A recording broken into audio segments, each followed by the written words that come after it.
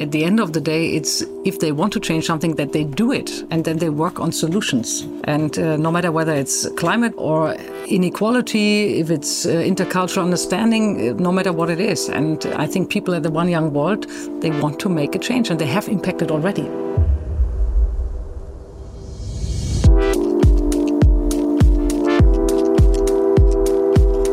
Changing Lanes, the official podcast of BMW. Hello and welcome to another episode of Changing Lanes. My name is Nikki Shields and I've got to say, this is an exciting one. This is a very exciting podcast because not only am I sitting in the basement of BMW Park Lane, don't worry, they haven't put me in the basement because I've been a naughty girl. It's because I have two very special guests here with me in the studio that we've set up. We're meeting face to face, which is actually the first time I've been able to do so since I started hosting the podcast Changing Lanes. So it really is exciting.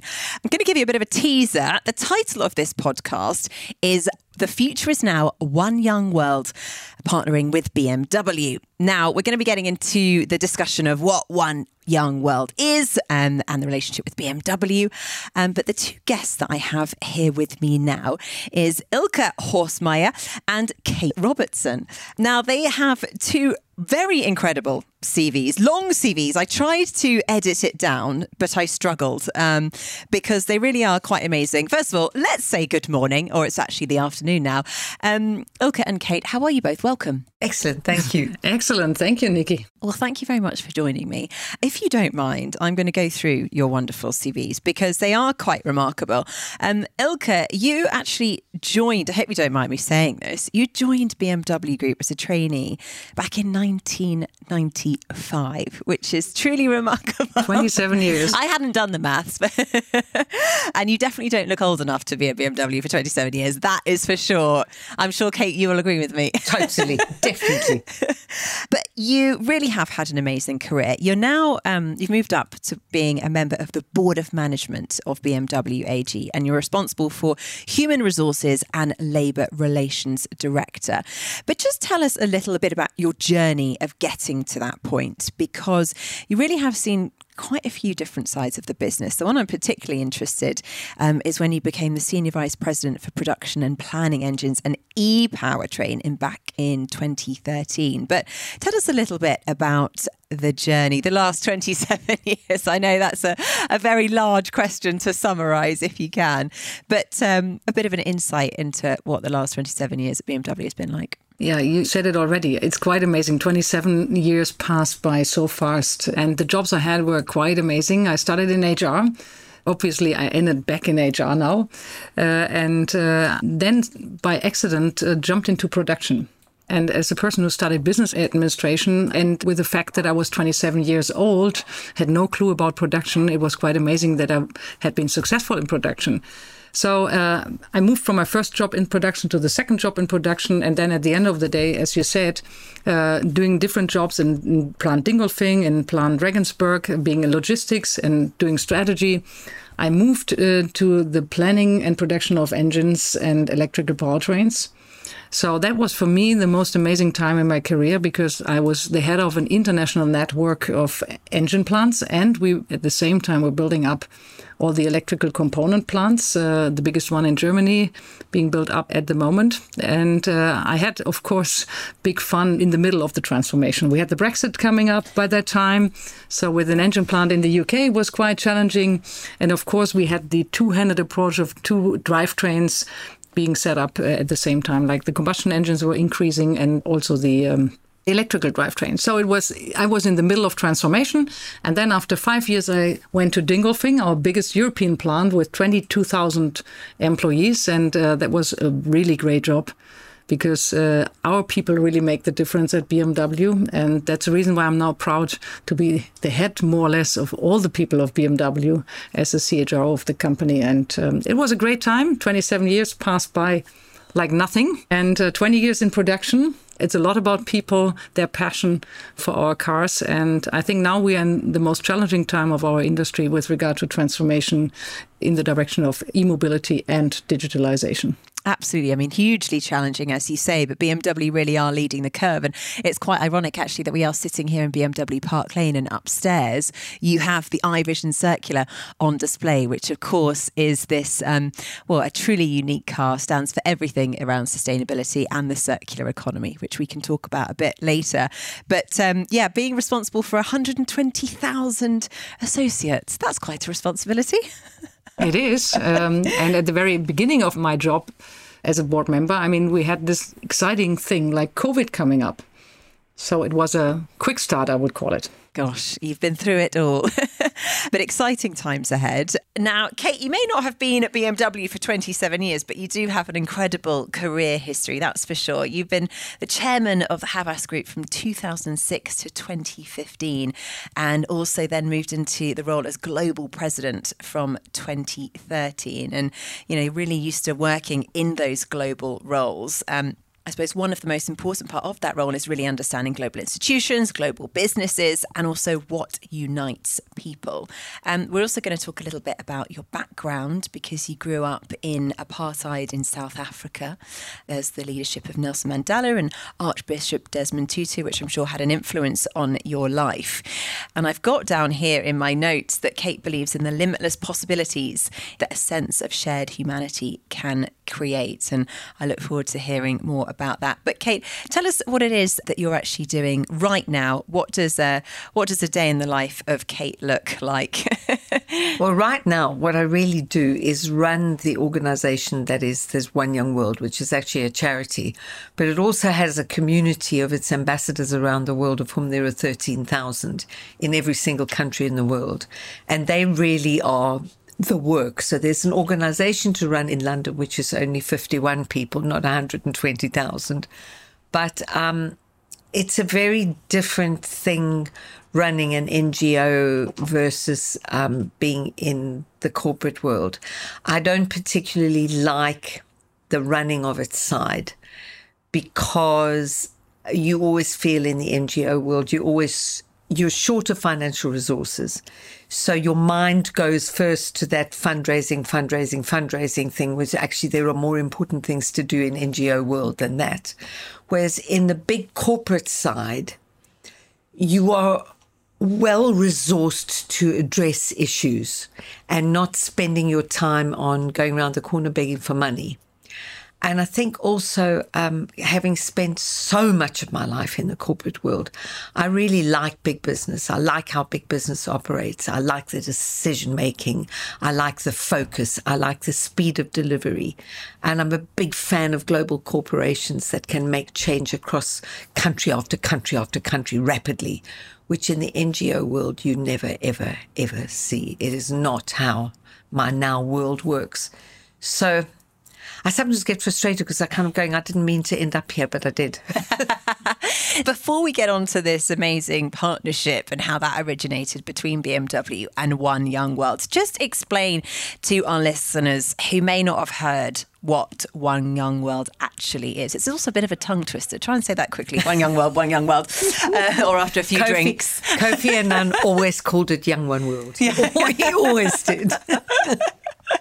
If you could just explain to us what the charity does, what the ambition of it is. So One Young World is the forum for young leaders from every single country in the world. That's the defining thing. If you say to me, what's a forum? It's what you want it to be, whether it's an annual summit or 100 meetings around the world, or that it's a community of 13,000 young ambassadors. But its North Star, as Nelson Mandela would say, its North Star is to identify and to promote and connect young leaders with I suppose just based on the notion that everything in the world, whether it's good or bad, ultimately in the first instance is led by someone. So the leadership matters. And this generation being as special as it is, and people often say to me, oh, but they're young people, they've got rose-tinted glasses, they don't know anything, but they are the most informed, most educated, most connected generation in human history, and they are different. So the leadership that emerges in this young cohort is really what the future holds for us. So finding them and inspiring, bringing them to inspirational people, having the titans of global corporates like Ilka talk to them, care about them, engage with them, capitalize on what and who they are is what we're trying to do. And how do you, I suppose, those kind of young professionals, do you discover them? Do they come to you? How do you find these? Two streams, and I think we're bringing Ilka here on the corporate side. So it's two streams. It's the corporates like BMW choosing their very best. Yeah. Okay. And we leave it to the experts like Ilka to go, this is how I'm going to choose, this is what I want. And then beyond that, we've tried over the last 4 years to go beyond the corporate sector using scholarship money from the corporates to go outside of the employees of big business to find young leaders from every single sphere. The only sector that we don't have enough of is people running for public office, but we can come back to that. It's a sore point. So, Ilka, I mean, it sounds absolutely fascinating, and what an amazing, I feel like charity is the wrong word to describe it, organisation. What did BMW see in One Young World, and why did you decide to get involved? In 2016, we got to know One Young World first time, and it was 6 years after you were founded, I guess. Yeah. You were founded in 2010.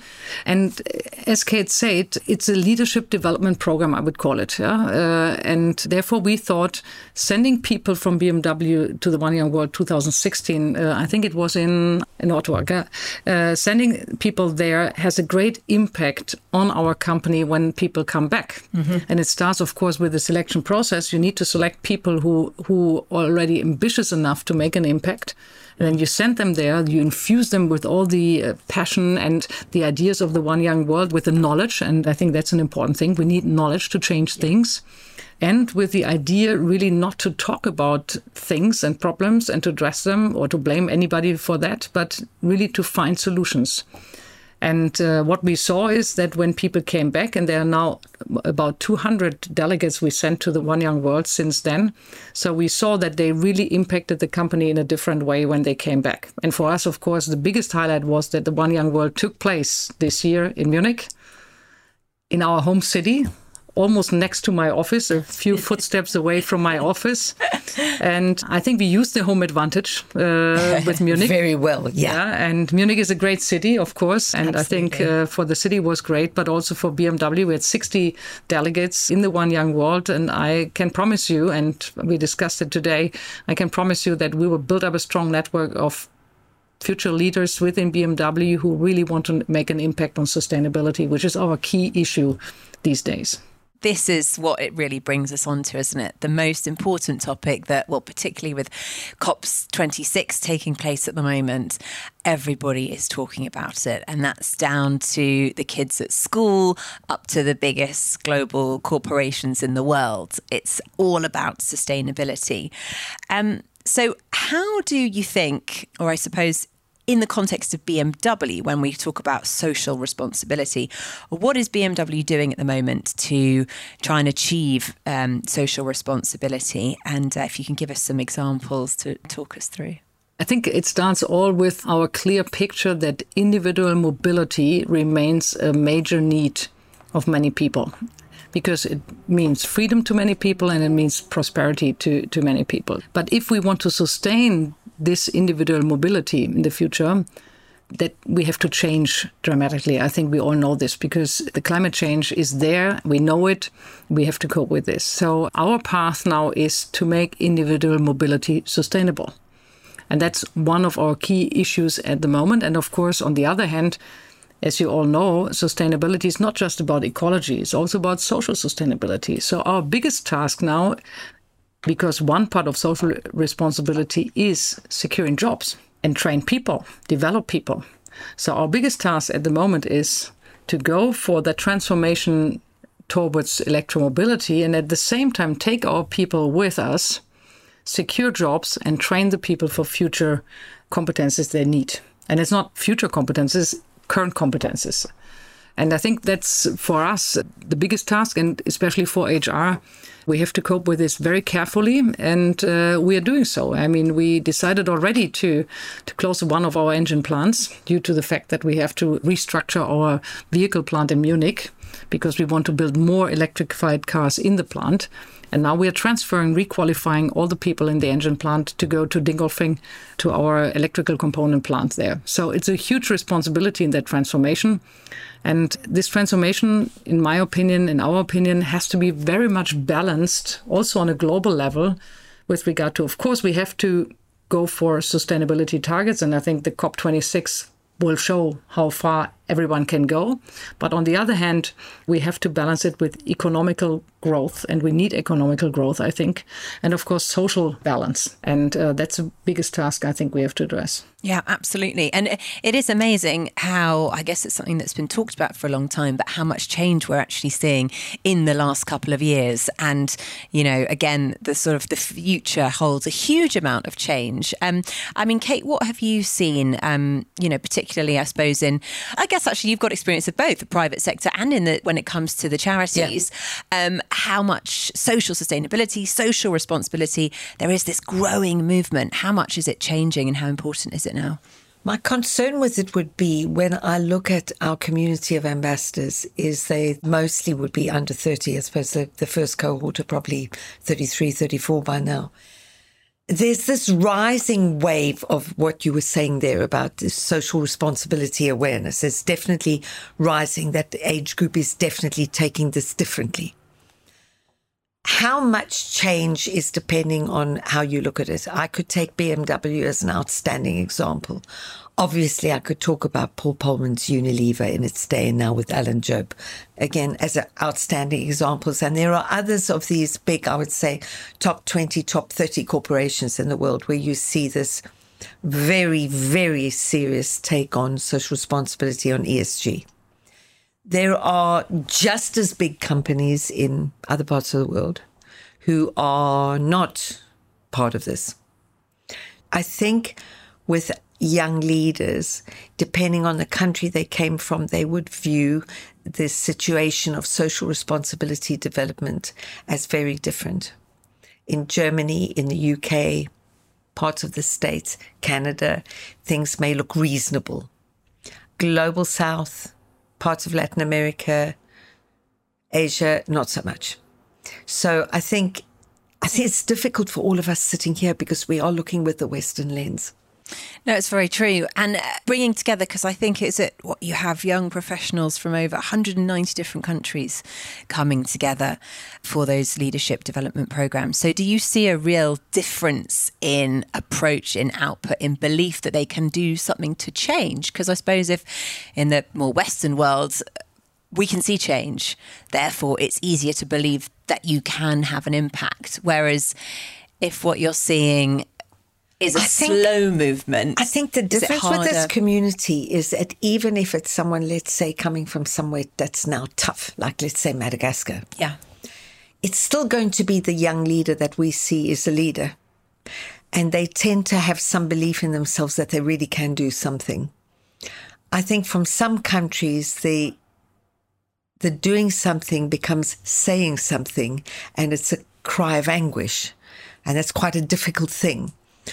But they are united across the world in their values. They share a set of values, which really is inspiring, but can be heartbreaking, because you do look at the human condition and you go, you know what?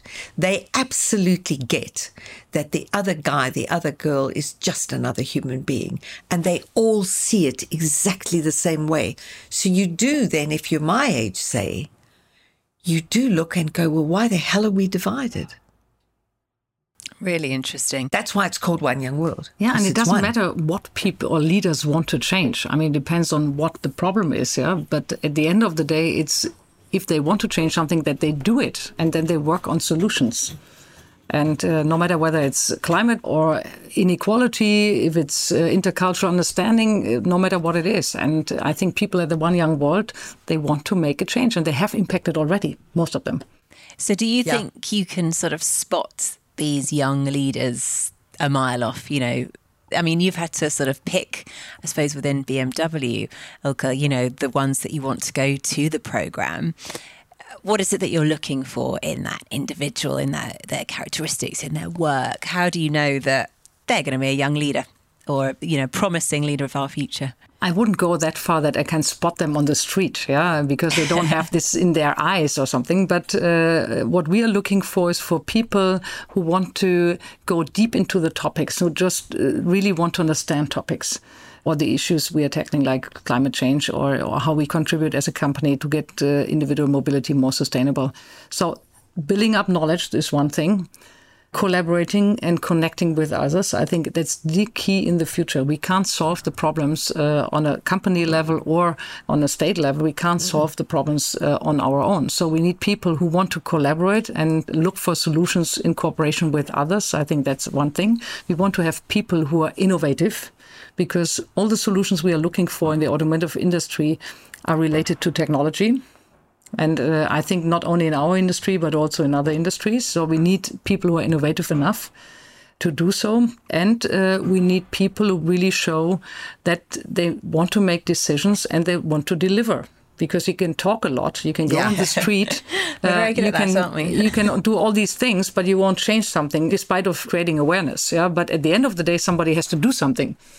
Because individual mobility is not getting more sustainable by going on the street and talking about it. Yeah? So we need engineers with creativity. We need teams who really engage in answering questions. And we had 2 young leaders at the One Young World from BMW. It was Evelyn and Florian in their department. One is a seat designer, one was a seat engineer.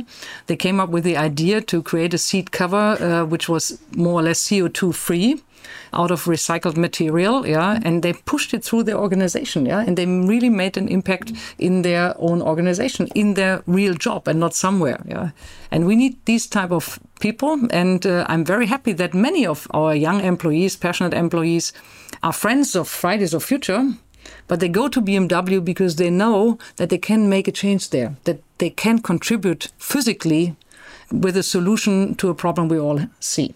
Do you think there's something in it as well about being accountable? You know, we all feel much more accountable for our carbon footprint and the damage of destruction that we're leaving behind us. And actually, now that we're more accountable for it, we realise that we can actually do something and we can make a difference and we can make changes. And, you know, particularly in the automotive industry, when it comes to transportation is very accountable for that carbon footprint. And so the big global car manufacturers really feel that they have a duty of care to the planet, that they have to make action. Therefore, your employees really feel that responsibility perhaps more than maybe somebody else. Yeah, and for BMW, it's very clear we set up clear targets because we don't want just to talk, as I said, set like targets carbon free in 20, I don't know, something, when everybody is retired already. So we set up clear targets until 2030. We want to reduce the CO2 footprint of our cars by 2030 by 40%. And that means really tough work in our own production sites. We want to reduce the carbon footprint by 80%. Of course, in the usage of the car by 40%. We need a lot of green energy for that. And the third thing, and this is the most toughest one, is in the supply chain, because 70% of the value chain is done by our suppliers. So we have to go into the supply chain and we want to reduce the carbon footprint in the supply chain by until 2030 by 20%. So by doing this, we really have to look for 2 things. First of all, we need green energy in the production of our components. And secondly, we need to have secondary material because the carbon footprint of secondary material is much lower than of primary material.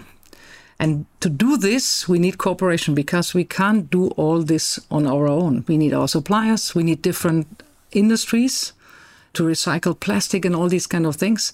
So it's a huge task we are facing at the moment. And it's not as simple as some people try to make it. Just to replace combustion engines by electrical engines. This is not the future of sustainable mobility. You have to go in the whole value chain. And, of course, you have to look for circularity and to reduce raw materials.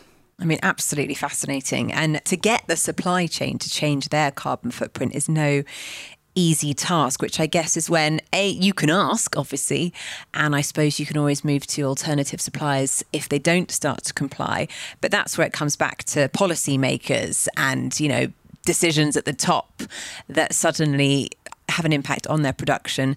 So you're all working together to reach that end goal. And that is what makes me sometimes very sad, that some people try to reduce that complex question of sustainable individual mobility of the future to just the question of, do the automakers have electrified cars? We have electrified cars, and we have electric cars. Enough in the near future. We will have 25 electrified cars on the street in 2023. So at the end of the day, we need much more. We need charging infrastructure. We need green energy to charge the cars and to reduce the carbon footprint of the supply chain. And we need, of course, circularity and secondary material to reduce it even further. So you see the size of the task ahead, and it's not acceptable to simplify it as we see it sometimes. No, definitely not. No, I can sort of vaguely understand how complicated your role is. But I can promise you, Nikki, that we are leading the pace, and we will, especially with the circularity, you saw the BMW iVision Circular upstairs, we will go for the cooperations we need and the collaboration we need to push that forward. Yeah, which is just brilliant. And that's exactly, leading by example. It was funny, I was clearing out some old books the other day and I had a subscription to National Geographic, and I just happened to open, it's the only magazine I opened. I had literally piles and piles and piles. I opened the first one, and on the first page there was an advert for the concept of the BMW i3 and i8, and I looked at the front and it was dated 2011. I was like, wow, that was back then. And I love to drive the i3. It's still a very modern car. And I love it every day. But Kate, Ilka mentioned the qualities, I suppose, that she looks for at the staff at BMW to kind of highlight who is going to be one of these young leaders and who should come and join the One Young World programme. What do you look for? How do you spot the quality of a young leader in a young profession? Because I don't have to choose them. I suppose I see it a slightly different way. But even when I meet a group of them, there'll always be a couple of super bright faces that attract you first, where you go, oh, that's one of them, because there's a kind of energy coming off. But then sometimes there's somebody standing there who's the quieter person who takes you at first. You go, well, she seems very quiet. That may be the one. As you get to know them, what you see is something that I think marks them out, is this determination to follow an argument or a position or a project. There's an absolute determination that this has to be seen through. And everything you work on with them, whether maybe somebody who's been emailing me, or they send something, or they show up at an event where they're speaking, and you see this focus, you see that they are following, that they are intent on delivering action on something. And then you see these qualities that everybody talks about in leadership. You do see courage, you do see this essential of persistence. But what you get also with youngsters, which I think is a wonderful thing to see, you get a sense of possibility. And people say, oh, that's just because they're naive, because they don't know. They have a sense of possibility. They also have time, not in climate change, but mostly they have time on their side. And they have hope. They have things that I think when you get much older in life, you don't see things quite the same way. And those surround this making of this leader. And you can see them developing quite clearly. I think some of them, I feel, in an old-fashioned sense, are probably born with what we used to call a charism of leadership. But one of them said to me some years ago, about 8 years ago, a fabulous ambassador in South Africa, Siswe Mpofu-Walsh, who ought to be running the country as far as I'm concerned.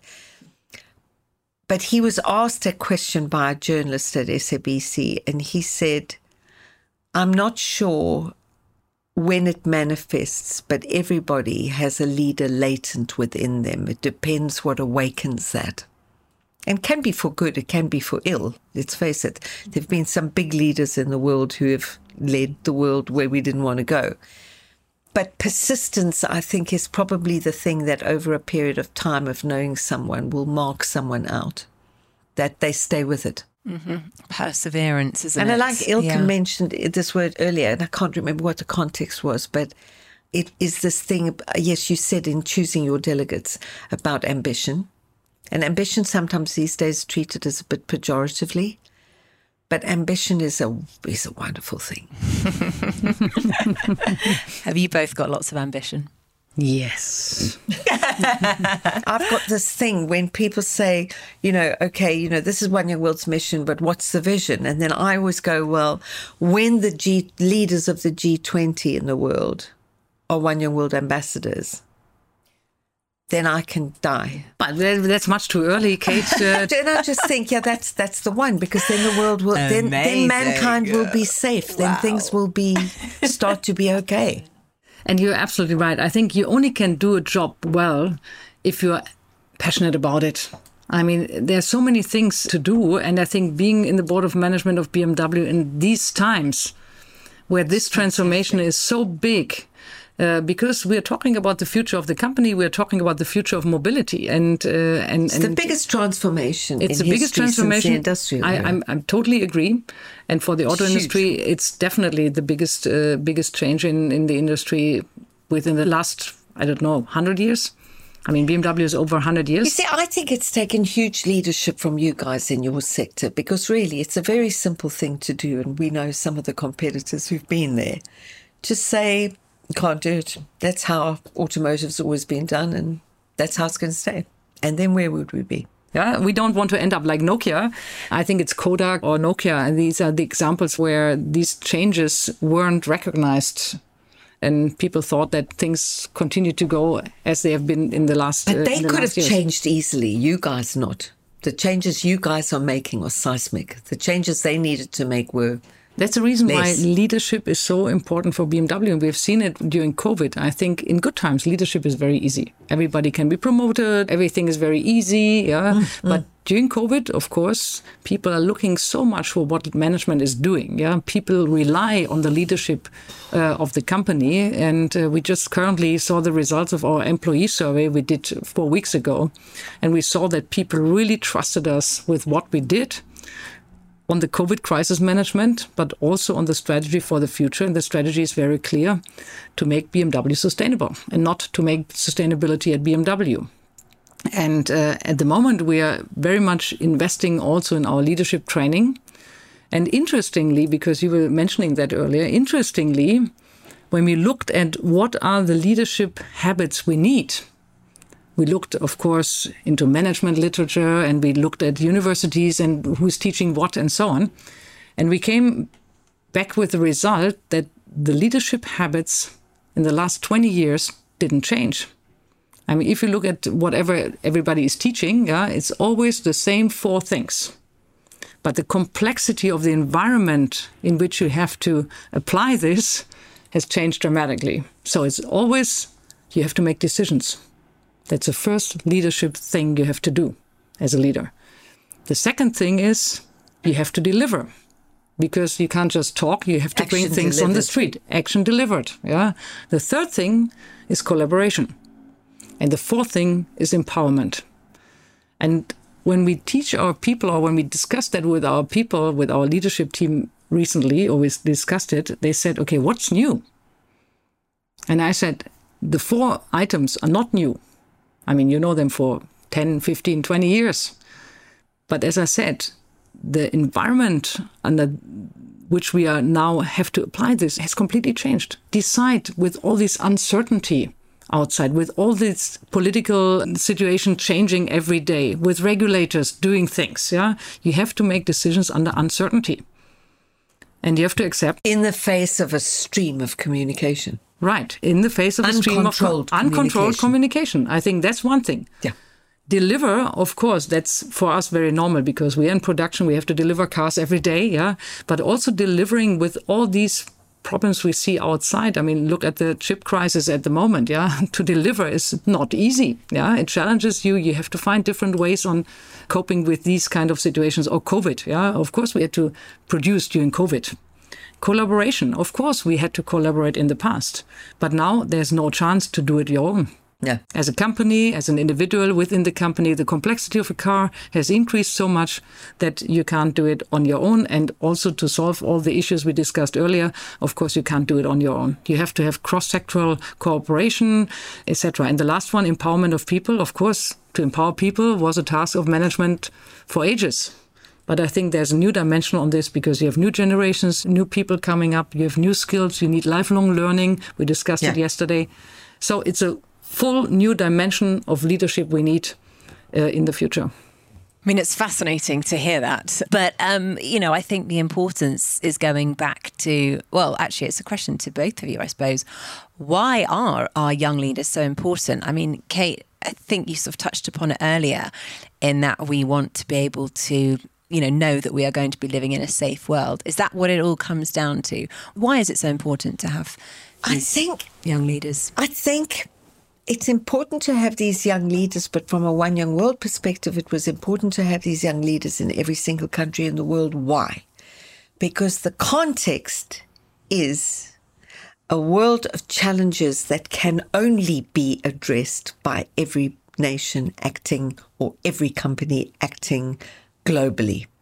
So if you go back when we started on this, I remember at Davos that we used to hear then about, we were working on climate change stuff then, 2008, 2009. I heard Bill Gates' speeches then about the coming pandemic. And the next thing was the financial crash.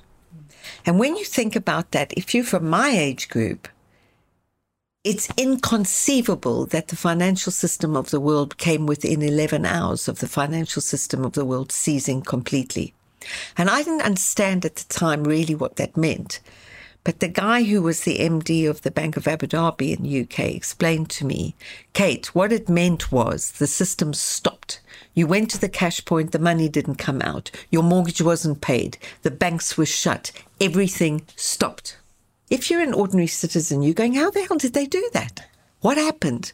So here was the finance system that my age group had sleepwalked into, a finance system that was global, that existed independently of nation borders and nation decisions and business decisions, and it was contagion. And we looked at that, and then you get climate change coming down the track, and you're going, well, guess what? It doesn't really matter if one country sorts it. If the others don't sort it, we're all going to die anyway. And then if you look at what happened with the pandemic, there we had it. No nation state on its own. New Zealand shut its borders, tried to shut everything down. That didn't work. China's done sealing off parts. That hasn't worked either. And here we are. So what have you got? You've got one world. And the people who need to be prepared to step in and lead that world and not just individual or nation state interests are going to be young, because who are the masters of the digital universe? They're not my age group, that's for sure. So they really, really, this leadership matters in a time, as you said, Ilka, and it's such an important distinction about this time, in a time of maximum complexity, because this is now so complicated. And they are facing an ingrained system of division, of constant use of division for individual power and purpose. And it's there all the time. Look at that conversation we were having upstairs with Wen-Yu, who's Taiwanese. And her perspective, this is a very, very bright youngster, her perspective on Taiwan and China, no one she knows in China is particularly bothered about Taiwan. No one in Taiwan hates China particularly or hates anything there. They're living and putting up with each other. So, and you kind of go, whoa, what? And we've seen it. We see it in every country. Somebody comes up with differences as a cause for division. And off we go. And it's, is it Santana's theory of humankind? Are we forever that way? But in a connected world, the way that trouble and conflict and bad stuff moves so quickly is something that these young people are dealing with, and it will need leadership and of the highest caliber. And frankly, most of the political leadership that is extant in the world today is absolutely appalling. And I think that's one of the good reasons why BMW is working with One Young World, because I think the network, the intercultural understanding, listening to the people, connecting with each other and looking at the problems from a different perspective, I think that is really what is One Young World delivering. And that's the reason why we are so positive about cooperating with you and positive sending our young leaders there, because I think we strengthen their leadership skills by sending them to the One Young World. You strengthen their skills by sending them there. Are you also keeping an eye out for hiring more to bring back across to BMW? That's fair enough, of course. Yeah. Consultancies do. The consultancies are always looking at your people. But that's okay. I mean, we are looking for young talents who are motivated to really contribute to that huge task we are addressing at the moment. And I'm very happy to see that, as I said earlier, that many youngsters really want to come to BMW because they see that they can make a change there, and that they really can impact as our young people at the One Young World this year and the years before. So, of course, it's beneficial for us both, yeah, and that's the best thing for good cooperation. Clearly, you're both amazing mentors to literally hundreds of thousands of people, which is quite amazing. What about both of you? Did you have mentors throughout your career when you were growing up? Is there any particular special person that you'd mention?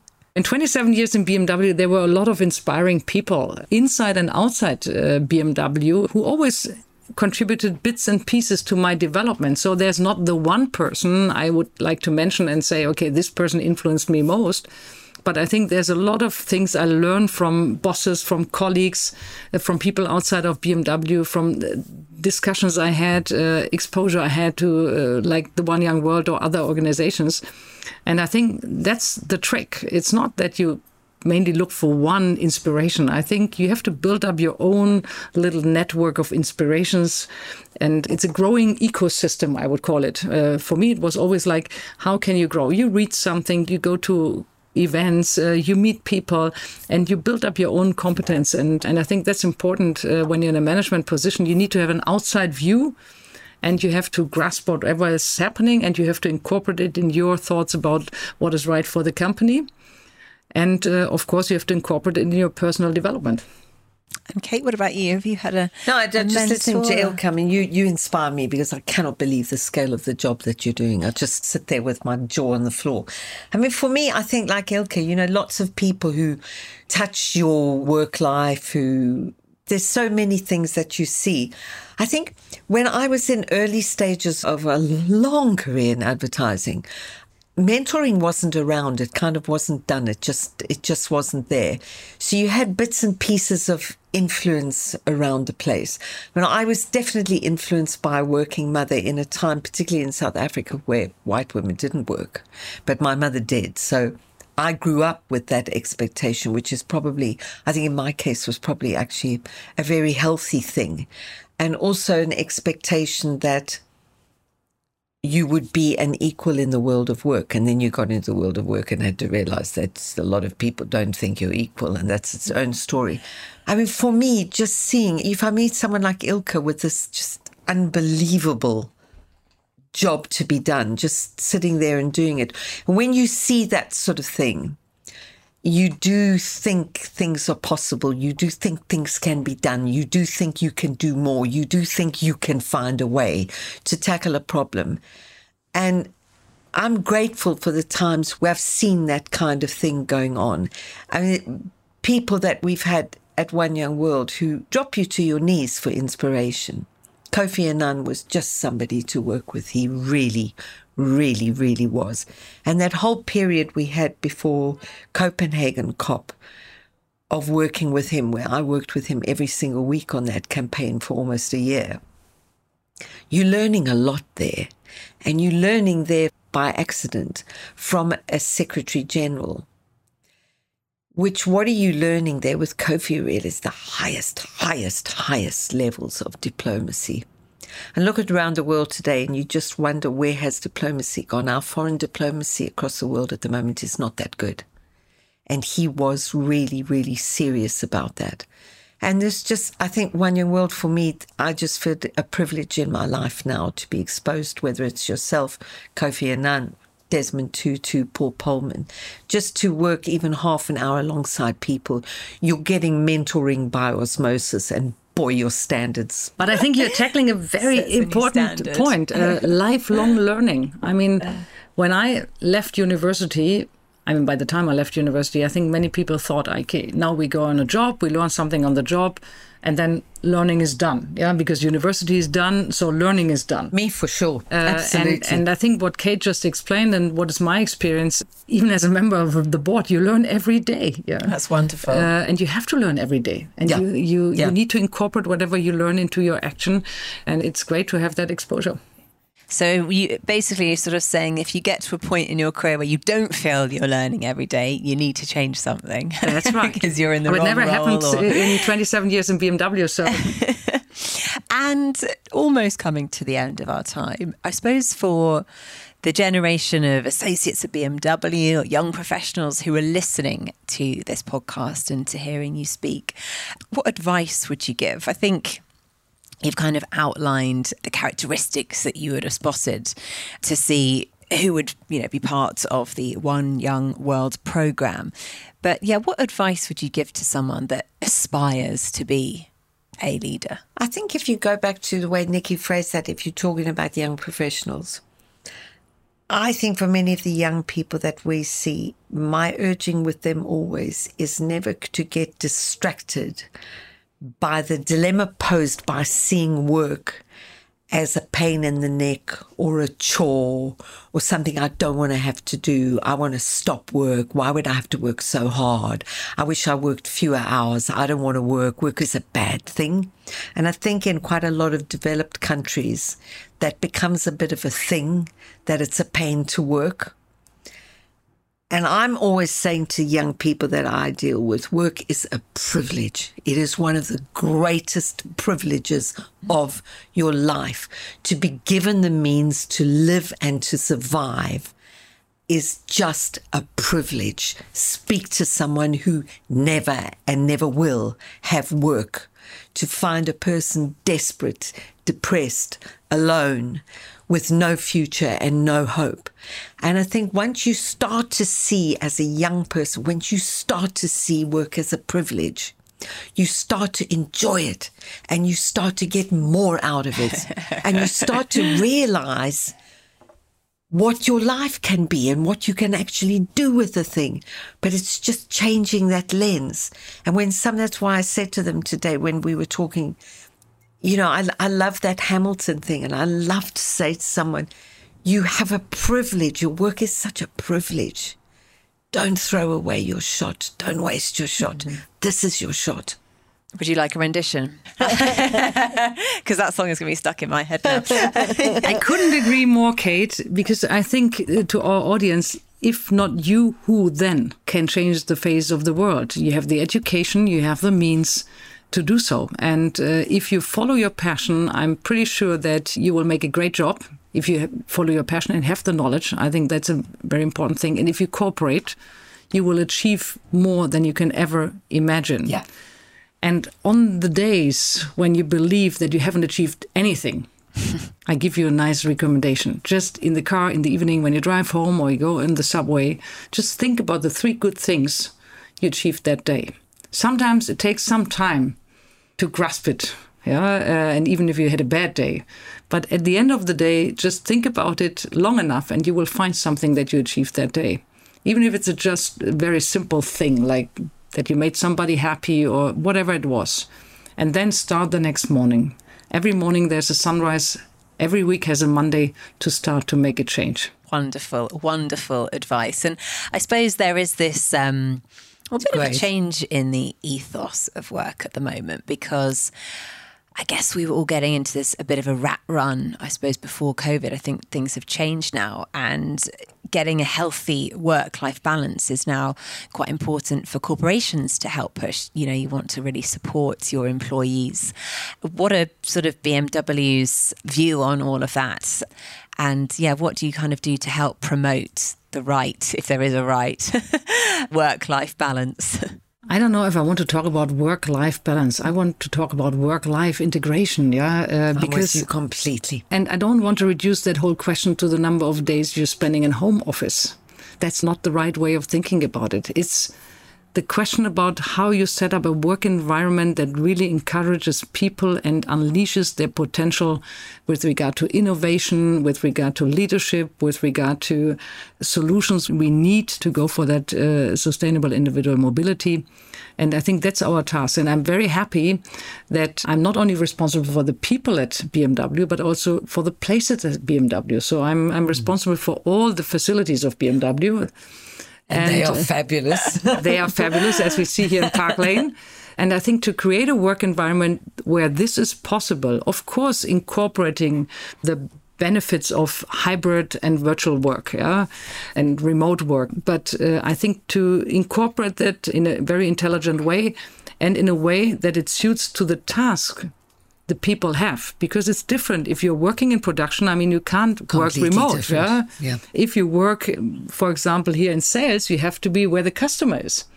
If you work in different areas, you can work in a completely different setup. So I think the individuality of the setup we choose for each and every task we have at BMW, and we have a variety of tasks at BMW, that's the key to success. We call this, by the way, connected works, because I think that's the right way to address this. And I think we are just implementing it, and we are very keen to see the results, because I'm pretty sure that the creativity of a company is not done in home office. Yeah, absolutely. And I love that new terminology, the work-life integration. And I think, so I work freelance. I've sort of, I manage that myself. So actually it's something that as a freelancer, I think you do quite naturally.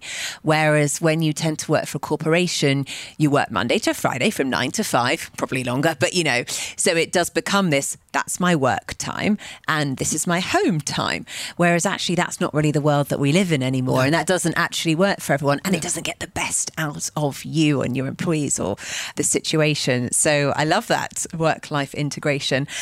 We ran out of time ages ago because it's absolutely fascinating, but I will draw this episode to a bit of a conclusion. And I think probably the best way to finish this is really, what does the future have in store for One Young World and BMW? In the short term, we're all going to Tokyo in, when is it? May next year. I can't think when it is. And BMW will have a big delegation there, as well as a scholarship delegation of people that are outside BMW. They're also supporting one of the Lead 2030 prizes, which is where somebody can get $50,000 in a single year as a prize for one of the things they're doing. That's a big change. And we have, I think for the next cycle, we have 16 of those prizes. And we're looking at, I think, future of work, as we discussed yesterday, conflict, sustainability. These things are in the short term, and a new cohort of delegates coming to Tokyo, which should be, I would think, is probably around 1,800 of them.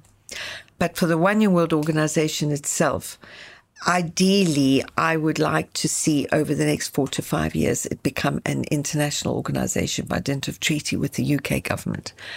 I think that we will achieve that. Why does that matter? Because that status gives us a better right and access to dealing with certain governments, particularly those in Asia. So I think there will be a change of that. We'll be the UK's first international organization by treaty in quite some time. I think the important thing about that is it will also enable us, without losing the speed and flexibility that we have today, it will also enable us to make a better structure for all of our different stakeholders, whether it's host city advisory boards, global advisory boards, the ambassador board. We need to set up a partner board. So there's several things like that, because you could look at One Young World as a small thing which has a big summit every year. Yay, isn't that nice? Lots of happy young people. Or look at it as this community today of 13,000 young leaders and the biggest corporations in the world, and now even some governments. It is a potent force, and it needs more structure around it, which doesn't come naturally to me to make one of these big things. But I think that that's the right place. And for me, The best thing would be to see some of these young leaders go running for public office. We've got, I reckon it's about 1% run for public office, and they are sensational when they do. But it needs to be more. The fact, Ilka and I were talking about it previously, but the fact that the best of the best do not want to take up public office and public leadership is part of the problem. And that's, for me, a big concern. I try to give a very short answer. For BMW is leading the path to sustainable individual mobility. And at the same time, of course, to be successful as a company, because we are responsible for 120,000 people, their jobs, their payment.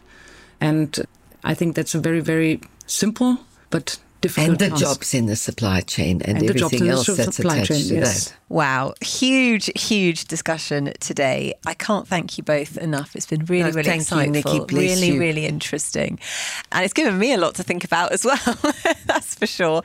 Well, thank you so much. You have been listening to Ilka Horstmeier and Kate Robertson.